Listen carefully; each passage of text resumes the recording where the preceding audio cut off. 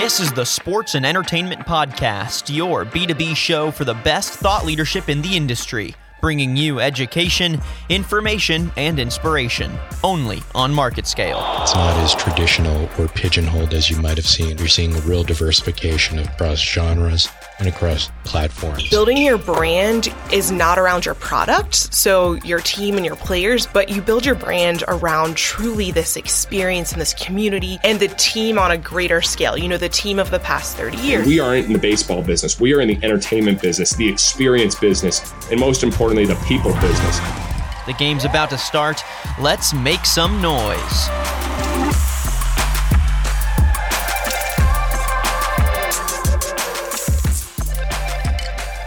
All right, welcome to this episode of the Market Scale Sports and Entertainment Podcast. I'm your host, Tyler Kern. Thank you so much for joining me for this week's episode of the show.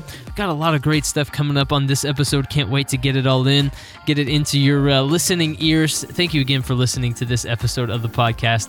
We do very much appreciate it. We're going to start things off with a roundtable discussion between myself, our Director of Analytics here at Market Scale, TC Riley, and then our VP of Business Development, Tim Maitland. We're going to discuss bowl season. Are there too many bowls? Is it oversaturated? Are people actually getting their money's worth when they pay for a sponsorship for one of these bowl games? We're going to get into a little bit of the college football discussion there.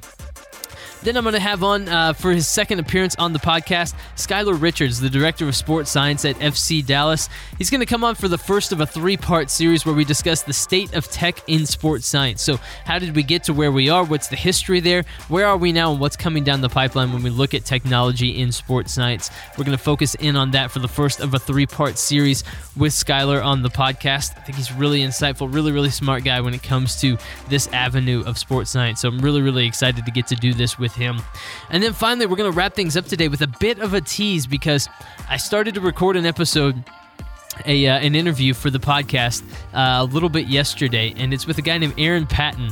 You might not know that name necessarily right off the bat, but he was the global director for the Jordan brand when Nike initially launched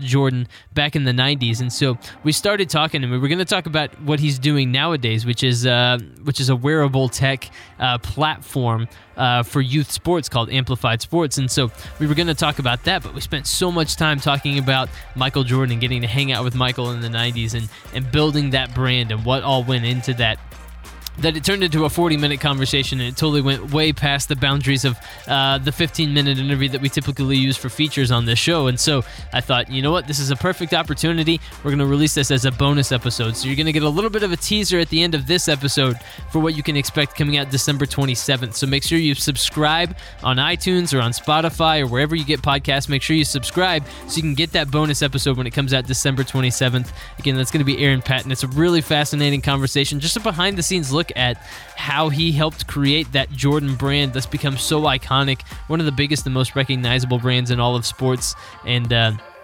fashion these days, to be honest. So it's going to be really fascinating, really fun look and conversation into what he's doing now and how he helped create that brand back in the 90s. So awesome conversation. Look for that entire conversation to come out after Christmas. But for today, going to get a little bit of a teaser at the end of this episode. So make sure you keep an eye out for that. All right, I'm going to welcome into the studio now TC and Tim. We're going to have that conversation about college bowl games. So stick around. That is coming up next on the Market Scale Sports and Entertainment Podcast. I've got two special guests in the studio. I've got TC Thomas Riley. I guess it's Thomas TC Riley, really. Either way. Tomato. Either way. Two of my colleagues here at Market Scale. And then Tim Maitland as well. Tim making his debut on the podcast. Hey, glad to be here. Thank you so much for joining me today, guys. We're going to talk a little bit about NCAA bowls. We have a lot of bowl games going on right now. Many of them, I don't know, I haven't been paying attention to necessarily. But we're going to talk a little bit about bowl season because that's kind of what we're in the throes of right now of the sports calendar.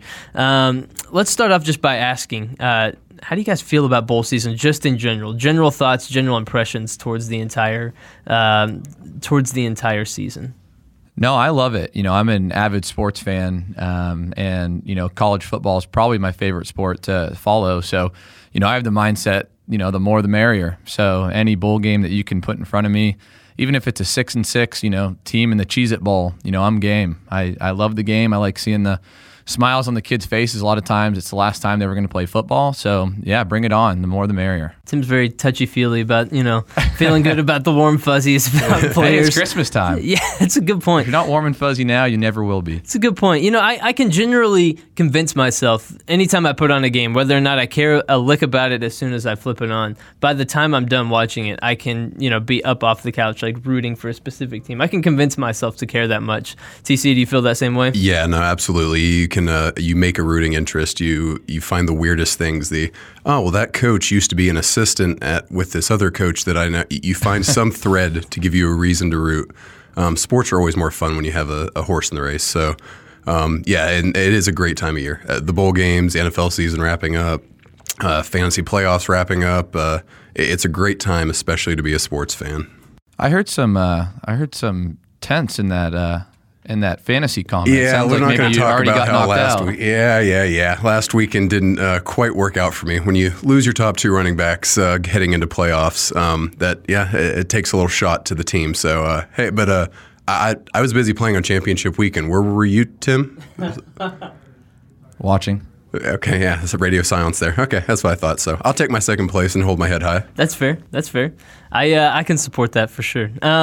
So as we talk about bowl season, one of the big conversations going on right now is, are there too many bowl games? We have this ramp-up period, it feels like, where there are, I don't know how many, 30 bowl games that go on before you actually get to the meat of the schedule once you get to the New Year's Day bowls and things like that. Are there too many bowl games? Do people actually care all the way through this season? I think people as a whole know. I do think the fan base of each school does. I have a lot of friends in the area that went to TCU and SMU, and the TCU fans are extremely excited. They didn't make a good bowl, but, they're still excited that they get to see that team one more time. And, they're just as hyped for that game as they are, a regular season game against Texas. And then when you look at a school like SMU who doesn't make it, they do feel a little bit of pain. So I would say for the fan base, average fan, I don't think so. I don't think the average fan's going to tune into a 6-6, a 7-5 team that's in a bowl game. But the way I look at it, it's more football. It's fun to watch. It gives me some good content to pay attention to on a random weeknight. And really, I think I'm a Texas fan. We're obviously in a big bowl this year against Georgia, but in my books, if you're not in the college playoffs, the bowl game's just another game for the school and for the fan base, and the stakes aren't even honestly that high in my books. TC, you disagree a little bit. Yeah, I would have to say I'm tired of the Tuesday night 6-6 Sun Belt team versus the 7-5 Mid-American Conference or whatever. I understand. Yes, it is the kids. They get one more chance to play a game. The fans get to watch it, but. Report just came out. This last Saturday was the first kind of wave of bowls this season. Some of the lowest ratings they've had in a decade. There is an oversaturation almost of content around sports this time of year. Again, the NFL's ramping up. NFL's playing on Saturdays now. A little competition there. Again, now there's NFL games on 4 nights a week. The NBA season's in full swing. NHL season's in full swing. Some of these bowls have just gotten ridiculous to where there's just too many, frankly. You can't put that much, let me rephrase that. You can't have that many good teams in a college football season. We've expanded it to a point. I know their sponsors. They want their own bowl game. They want to get people there. But some of these times they're a burden to the school. The schools have to buy so many tickets, and they can't sell out tickets. You can't convince Utah State to go buy tickets for a bowl game in Florida. The fans just don't travel there. If they found a way to keep all the bowls local, where they could actually get the fan bases engaged, maybe that's a different story. But when you have so many bowls spread all across the country, you just don't have the teams that it makes sense to put in there. It gets boring, it gets oversaturated, and I can't even tell you anyone. I know UNT, our local team, played on Saturday. That didn't go too well. But other than that, there's so many of these games. I was like, I have no idea who these teams are, who their players are, what they're doing.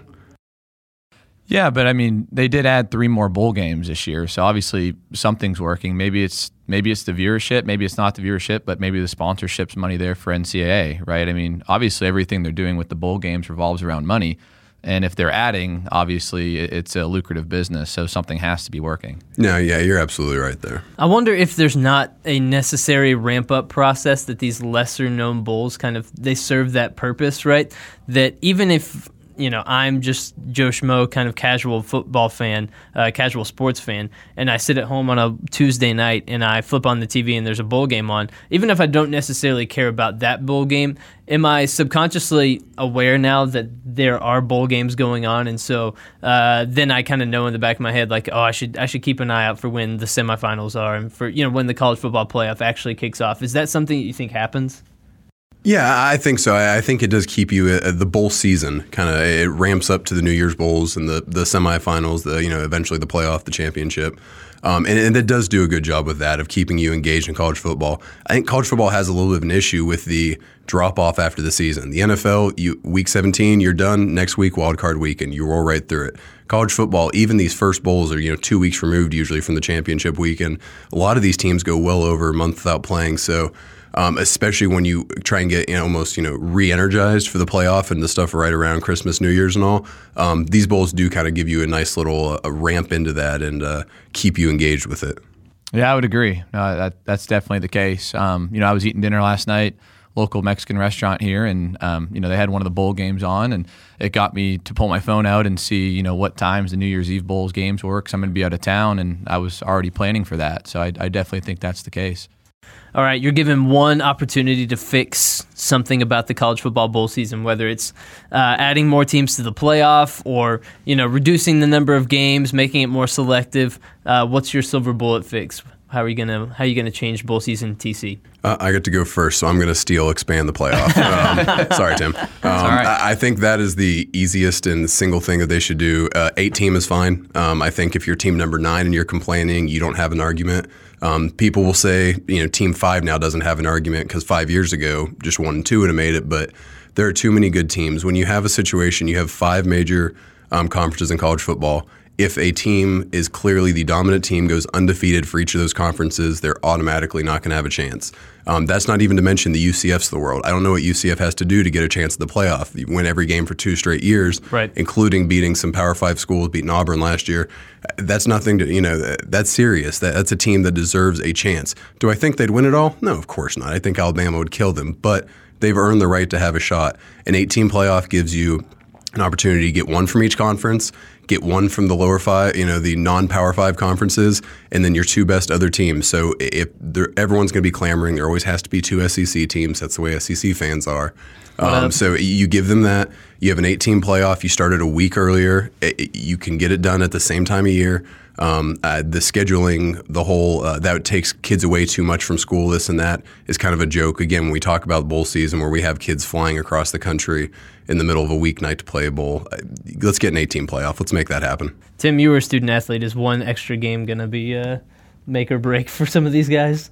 It is. You're a senior. A lot of times in this case, you grew up, dreaming to play for the school you're playing for, and if you didn't, that school is something you've bled for, the last 4 years, 5 years if you were redshirted. So, I do think that game makes, it a little bit more special. It's usually in a fun destination.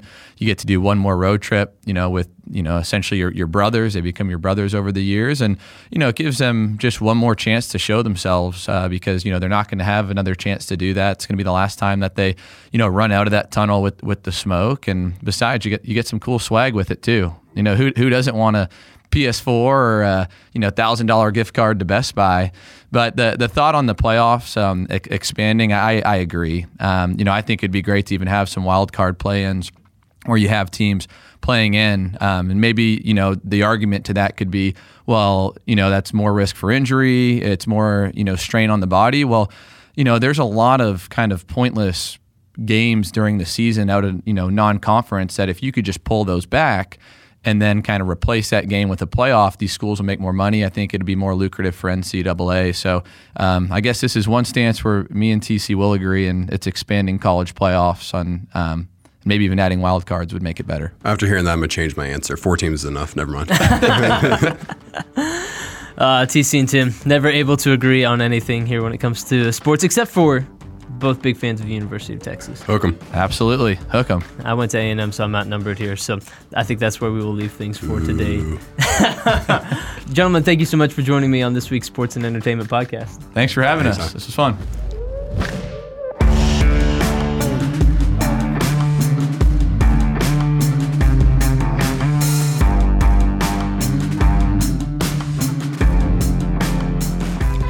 All right, thank you to TC and to Tim once again for joining me, helping me discuss the college football bowl season. It's always nice to get some other people in the studio, kind of mix things up a little bit, have a little disagreement, a little back and forth. That's certainly always a good time here on the podcast.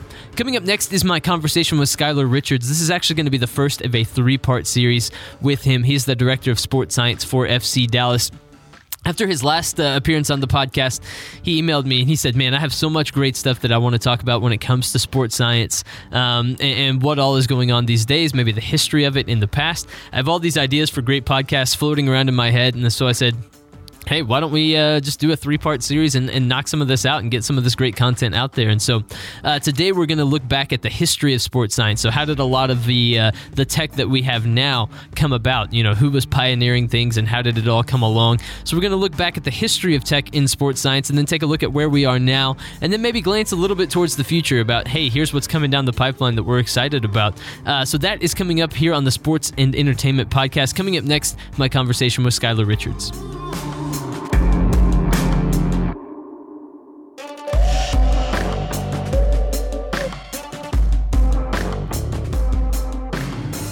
All right, making his return visit to the Market Scale Sports and Entertainment Podcast. Our first return visitor to the podcast is Skylar Richards. He's the head athletic trainer and the director of sports science for FC Dallas. Skylar, thanks for coming back on, man. I'm really happy to do it. I had a lot of fun last time. I'm looking forward to diving in some topics this week.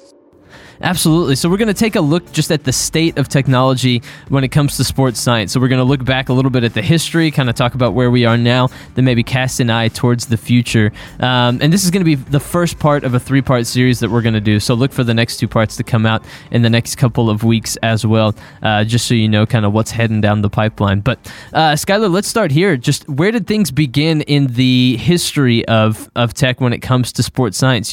Who were kind of some of the innovators? How did that kind of come about to get us to where we are today? Yeah, it's been really cool, in my timing in life and in the career and all that everything kind of started right when I was getting in the industry. And so it's been a kind of a fun journey to go parallel with my development. And where things really started was with heart rate monitoring. And they were really the first ones to come mass market to the general population. And then Polar really was the first guys to get on the scene and say, hey, let's make this from a team standpoint. Let's be the first ones to make a system that's focused on getting team metrics, that really streamlines that whole process of getting 30 people to one device and really getting into that. And so much so that they were the forefront of everything when I got to my grad school, was that I did my master's in exercise physiology with a focus in exercise cardiology because that data was out there.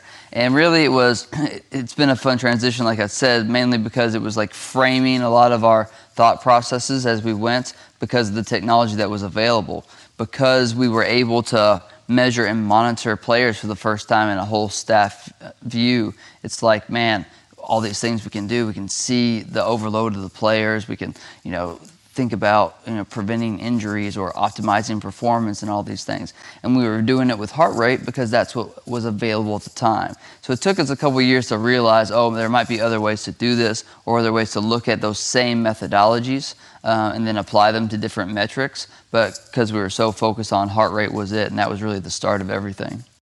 What kind of made heart rate the first thing that they decided to measure? Was there something that was the impetus for that, an event, or what were they trying to get to the heart of? Yeah, no pun intended.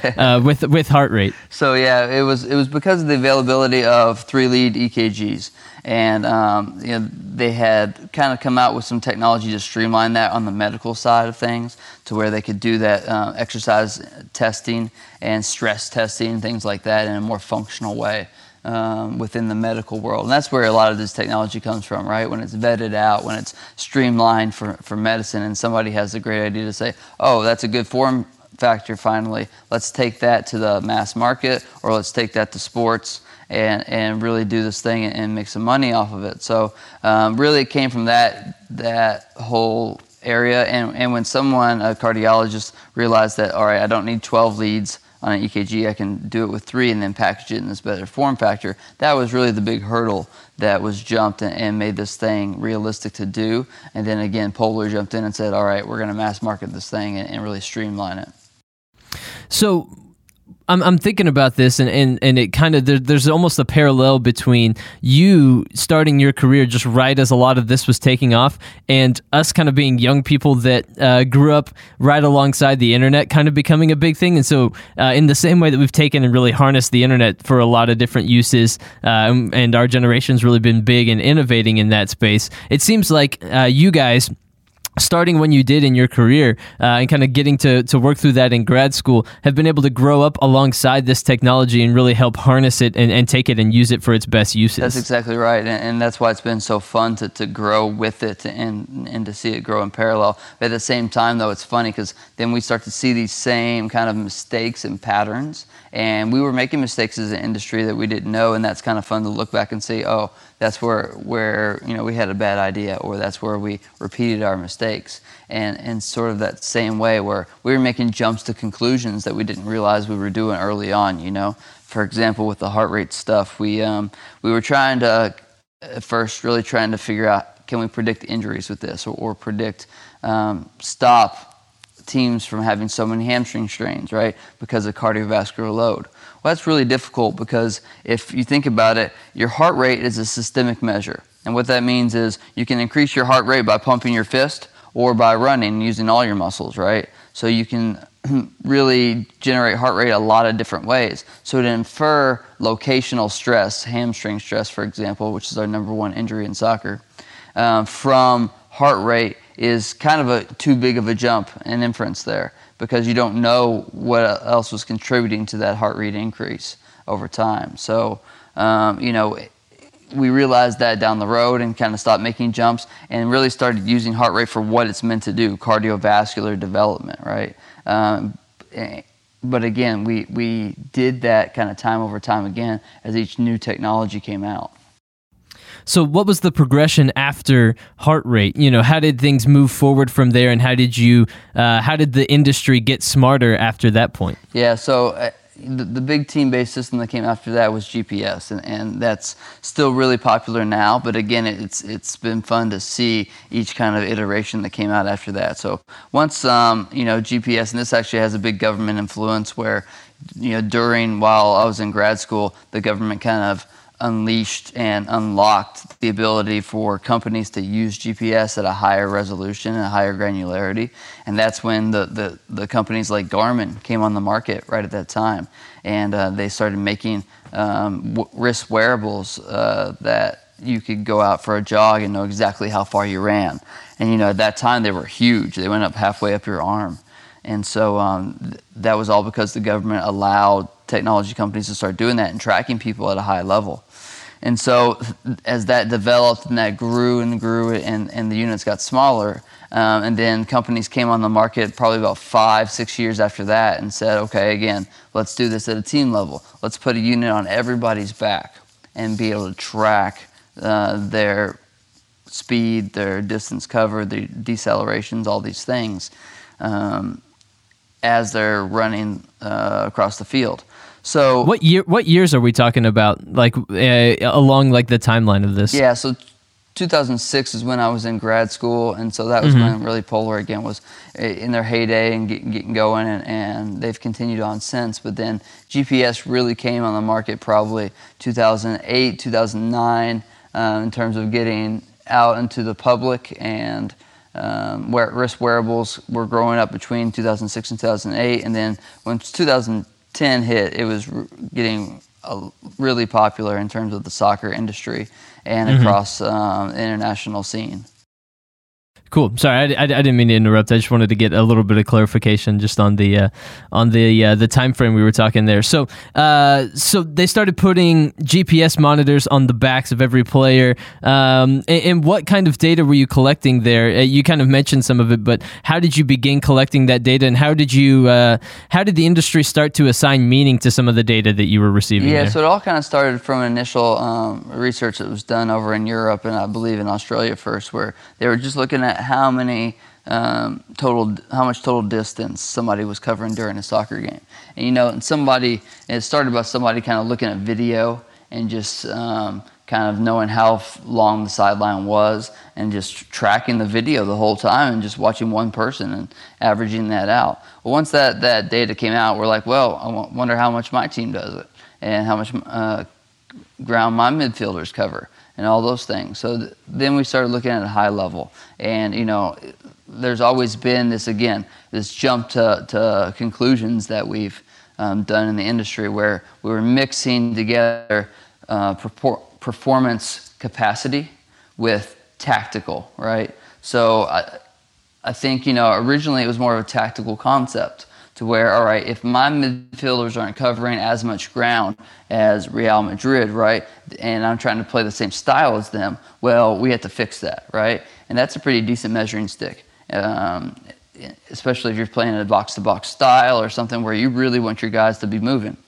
Mm-hmm. So that's really good. But the jump in the error, again, that we made as an industry, the same one that we kind of made with heart rate stuff, is this jump to conclusion that just because you didn't perform something, just because you didn't cover that much ground, doesn't mean you physically couldn't, right? And that was kind of the idea for a long time, that you didn't have the ability to. No, maybe tactically, the game didn't demand it of you that game, or maybe you just didn't choose to, because a lot of performance is choice. You weren't up to it that day, you weren't in the right mindset, you weren't switched on, however you want to say it. So realizing that and realizing there's a difference between physiologic measurements versus performance measurements versus tactical measurements. And that's really my three domains that I think we're living in now in terms of this current state of sports science. Yeah, because there can be a player like an Andre Pirlo or something like that, a guy that his game wasn't necessarily built around covering a lot of space. It was more just knowing the right place to be and getting there ahead of other people. Maybe not necessarily quicker or covering a ton of ground, but just in his mind knowing exactly where he needed to be in the game. And so you guys kind of, as you progressed with this technology, got smarter just about understanding why certain players move the way they do. That's exactly right. And so, and there's always the example, too, of especially Pirlo's a great kind of person to fit in this niche is where, he covers a third of the ground that everybody else in that position covers, but you win 5-0. So what are you really debating here? Yeah, exactly. Yeah, you got the result. So, and I think, too, it gets even more gray when you take that and you apply it to the training setting, right? Because now you are talking about volume acclimatization, right? To where you're trying to get their bodies ready for that volume if they need it in the game. So now you say, okay, maybe you didn't need that volume in the small-sided game we played today at practice. But I want you to be able to handle that volume, or want to condition your body to be able to handle that volume if you need it for the game, right? So now let's go on the side and let's do some extra distance. Let's do some extra runs to try to build that volume up. And that now is a physiologic application. It's a kind of preventative way. And that does hold water, right? So that's a good way in practice that these things is not too much of a jump to conclusion, but accurately applied.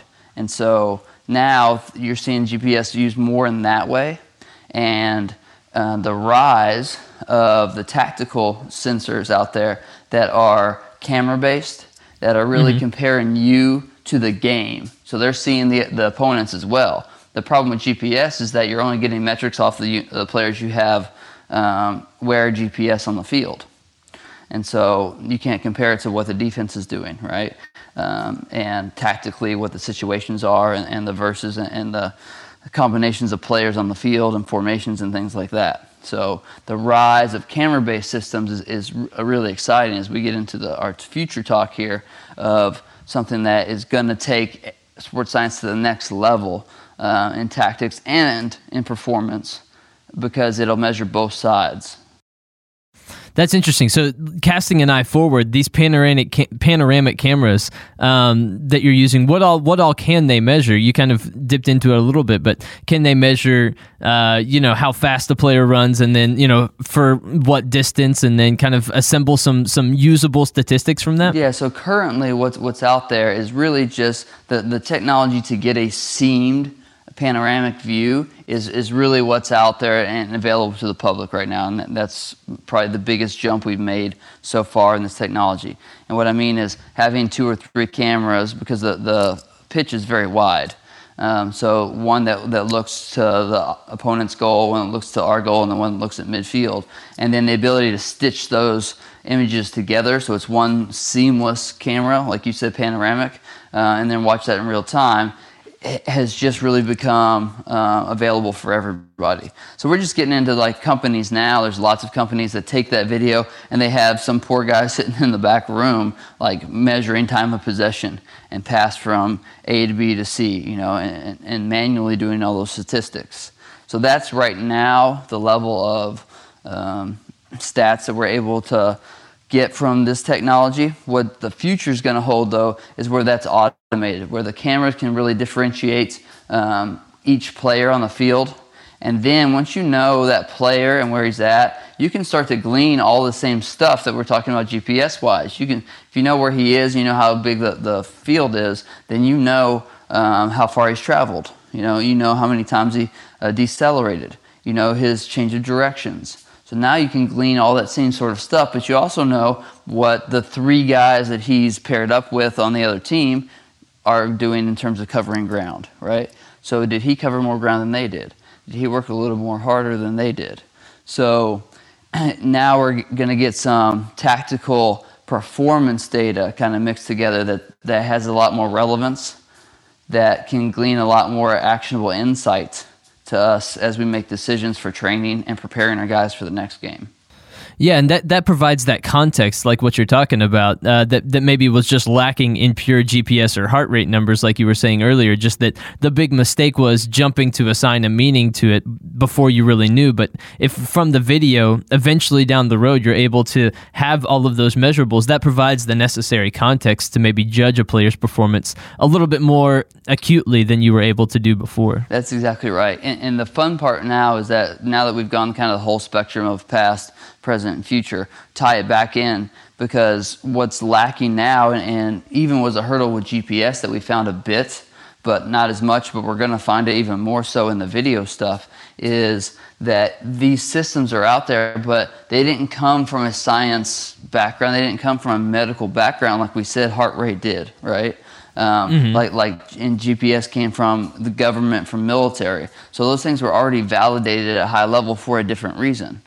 Well, this camera-based stuff really hasn't done that, right? So now companies are having to reinvent that wheel from the ground up and do this validation themselves, where before it was kind of sitting there and just needed to be utilized in a different way. So it's a really interesting change in the dynamic over how this technology is being developed specifically for sport instead of just applied for sport. That's interesting. And in the past, I know in the previous time that you've come on the podcast, we talked a little bit about using maybe some thermo technology where you kind of measured different aspects of players. I'm curious just how that has come about and the advancements in that area. Yeah, so that's really exciting to where I was talking about again. If moving the future forward, if now we have this video technology that's for tactical, right? And does a little bit of performance, but then, maybe we do something else, speed, or we do jump height or something that's strictly performance. But then this thermography you're talking about is specifically for physiology. And now breaking those 3 areas apart, like I said, becomes so important because we're not getting lost in the gray, we're getting fine-tuned. And for me, the definition of a physiology science or a physiology technology is one that doesn't depend on the person's choice, and it's kind of non-optional. I'm just measuring how your body's reacting to something, right? So the difference is with the thermography, for example, I'm taking a picture of your skin, and I'm seeing where you're having inflammatory reactions on your body. And so I know if I take pictures day after a game of my starters, I know who's breaking down and who's not. That saves me a whole lot of time. And then on those bodies, I know where they're breaking down and where they're not. So now I know where to treat. Right. So for me, I'm doing prevention in an individualized way. I'm doing it in an efficient way. Because the problem with doing prevention is, in theory, you should be doing it on everybody all the time. And especially we don't want to wait for injured bodies, but that's kind of nice when they do get injured in that we know who to work on. That choice is made for us, but we don't want that to happen. This kind of mediates both sides of it. And so there are a lot of other physiology technologies coming out that are focused in that realm, looking at heart rate variability and things like that, where we're just seeing how your body's reacting to it. The highlights here are that we don't know what you did to make your body angry or fatigued, right? We don't know how you did at it, right? And from this angle, it doesn't really matter. We know that your body needs repaired somehow or needs help in some way, and we're identifying the way and the how. You're right, and you're also cutting out using that. You're cutting out the honesty or dishonesty of the player, right? Like, because oftentimes I would imagine players will maybe not necessarily be 100% upfront with you about something because they want to get back on the field. They want to make sure that they keep their place on the team and that sort of thing. And so sometimes a guy maybe have just a little bit of a hurt somewhere, but now you're able to recognize that without having to maybe ask him or get that forthcoming honesty from him. That's exactly right. And what we find too is that there's a difference in pain tolerance. So even some of our guys, some of the guys I like to work with the best are the ones that are quote unquote tough, right? But they don't sense these things happening to their body, right? They've just conditioned their mentalities to, always push through. And that's got them to the stage that they are now. But sometimes then, especially as their bodies get older, they don't realize these things are happening. And so it's not like they're being dishonest or holding back, which still happens in some cases, but a lot of times these guys just don't realize it. And so when I can make them realize it or then, identify an area and then start to treat it, a lot of times we'll say, oh yeah, I am sore there. Or, oh man, I didn't realize that was there. For sure. And so that's a really cool moment for us to say, and, for me to look at the guy and go, yeah, no problem, but we need to keep doing this all year long so that these things don't blow up into something that does make you unavailable. Right. So what are some of the companies, you mentioned Polar earlier as being one of the companies that was in the forefront of a lot of this tech. What are some of the companies that are innovating nowadays that you're using that you're excited about? Yeah, I think Stat Sports has done a great job on the GPS side in terms of getting into soccer. I think them and Catapult are probably the top two names in GPS in the world right now. And Stat Sports is doing a lot of great stuff on the video analysis side, like I was talking about, of player tracking that way. So that's a really exciting company that I'm keeping up with. Another one that I'm really looking at is again, the thermography. It's a company called ThermoHuman, and they've really streamlined the way that things are analyzed, and that making that thermography data really important for us. And then another one that's really interesting to me is wearable EMG. So where you're wearing this kit and it's telling you which muscles exactly you're using and how much you're using them. And again, that's a performance metric because you have to choose to use your muscles. But I think that's really exciting technology that needs to be kind of improved and developed. But I think long term, especially for endurance athletes and things like that, can really help people identify which muscles I'm using and are those the muscles that I should be using. So I'm really excited about all three of those. And then probably the biggest area that we're seeing grow, which is kind of a metaphor for the industry, is data aggregation. And so now we have all these technologies and all these different things that we're doing. It's like, how do we put all that data together and make it meaningful? Because it's easy to get lost in that stuff. So that's a whole nother area. And companies like Conduct, Coach Me Plus, and Kitman Labs are doing a great job about doing that in a way that helps me not get lost in Excel hell all day, and in a way that makes the UI UX really advantageous for my players and for my coaches, so they get bought in as well. Mm-hmm. Yeah, that's huge. That is absolutely huge. So let's wrap up that topic there and give people a little bit of a preview of what we're going to talk about next time. I know that you maybe wanted to hit on a hot button issue, something along the lines of data rights. So give us a little bit of preview. Why is this such a hot button issue, and why should people tune in for the next episode? Yeah, so it's really a crazy topic that's come up, and it comes again back from this history, and that's why we started this way. It's so important to know that history, because for heart rate, for example, is a medical device, right? And a lot of these are FDA-approved devices, and they wanted that for validity's sake. But that also means that data then can be HIPAA protected, and that's that patient's data. And so now, every day, these athletes are getting medical data taken from them, and it's not always given back to them, or it's property of the team because the team's taking that data. So, when those data points affect how the player is looked at, viewed, their contracts, and then it's medical data being used, now we're getting into some wicked areas. And I think next week I'm looking forward to diving into that. That's going to be a really good conversation. I'm pretty excited about that. Well, Skylar, we will do it again soon, and everyone be on the lookout for that episode next week. And we're going to be excited about releasing that one as well. Skylar, thank you for joining the podcast again, man. I appreciate it. Look forward to next week.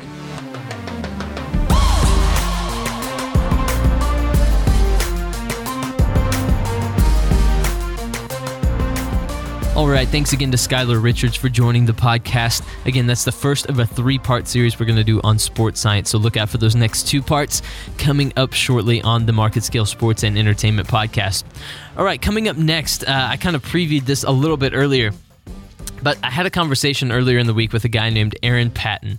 And Aaron, just a fascinating guy. I really loved getting to talk to him. But, if you've listened to the show at all, you know that our feature interview portions of the show will last about 15 minutes each. And normally we have 2 in a show. So I sit down to do what I think is going to be a 15-minute interview with Aaron, and he was the global director for the Jordan brand when Nike first launched. The Jordan brand is kind of like a satellite to what they are already doing there at Nike, and so he was the global director and was brought on and worked alongside Michael Jordan in the launch of this brand, and was an integral part of that process of creating one of the most recognizable and successful brands in sportswear today. So, I thought, okay, we'll spend a couple minutes talking about that. We'll talk about what he's doing now. He's got a platform called Amplify Sports that's really operating in the youth sports realm that I think is really interesting that we also dive into. But we spent what was supposed to be a 15-minute interview. We spent the first 20 minutes talking about just that experience of working with Michael Jordan and hearing stories about traveling the world with Michael Jordan and going to Tokyo and to the first time he met Michael Jordan in Michael Jordan's trailer on the shoot of a commercial and all of that sort of thing. And those stories were just so fascinating to me that how do you not talk about that? And so we spent so much time talking about that.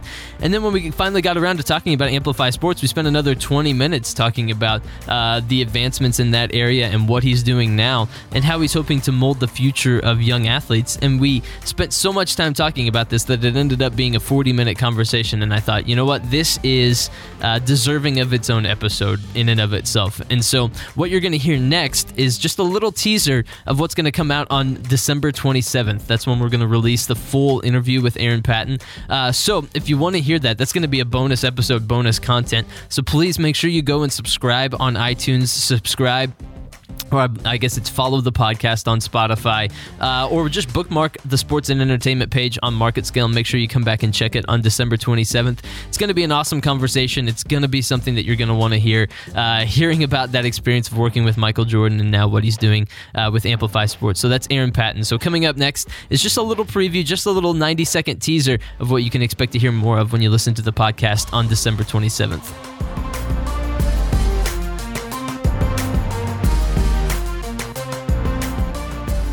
And so I met Michael in '96 on the set of a commercial. And this, it may sound like a long time ago, but if you were like most sneakerheads about a week ago, trying to get the Concord, you remember that was the year that it originally released. And so we were in an armory on the south side of Chicago. And so that was literally maybe 4 months into the job. And so my role at that point, obviously, was to generate awareness and publicity for, the upcoming release for that product and the commercial. And so I arrived there, and so I'm looking around, and they said he's in the trailer. And so I said, okay, who's going to introduce me? Nike's that kind of place where when you've been there, it's just like he's in the trailer, But I'm like, that's like his airness. I don't need a bodyguard or, where's the police escort? But so anyway, went in and, Michael's in the trailer and he's talking to his the stylist, and she's an older woman, and they're just laughing and joking, and I'm sitting at the front, not wanting to sort of disrupt the conversation. And so, after, about a minute or two, and, he didn't acknowledge me. And, so I, kind of cleared my throat, and still didn't work. And, I wanted to sort of introduce myself, but it might have come out like it was the other Michael I was saying hello to, like, "Hi, Michael." He was in Jackson. And so anyway, he looked up right away and said, "Hey, EP, you're here for the interviews," and had Entertainment Tonight and a bunch of folks there doing one-on-ones and grabbing B-roll. And so, really from that moment, we connected on a level, I believe, that was very much sort of intrinsic to the value that Michael represented to Nike and to the not just the product creation process, but the overall sort of making of what eventually would become Brand Jordan, and really having a very keen understanding of the business and the importance of the little things that, athletes these days look at as, sort of an inconvenience. All right, like I said, just a little taste, just a tease of what you can get when the full episode drops on December 27th. So make sure you're subscribed for that, either on iTunes or Spotify or Google Podcasts, or you have our website bookmarked. That would be huge as well. So any one of those ways, just make sure that you're going to get that full episode when it drops on December 27th. It's my full conversation with Aaron Patton, the former global director of the Jordan brand for Nike. That is going to do it for today's episode. Thank you to Tim and TC for joining me earlier on for the intro, talking a little bit of bowl action in the college football world. Thank you to Skylar Richards. Make sure you tune in for his next episode, as well as we knocked out the first of a 3-part series today on sports science. And thank you to Aaron Patton, and make sure you get that full interview when it comes out December 27th. Thank you again for listening, good listeners. I hope you have a great holiday season with your loved ones, your friends, whoever you spend this time with. I hope you have an enjoyable time, and we will be back next week with another episode. But until then, I've been your host, Tyler Kern. Thanks for listening.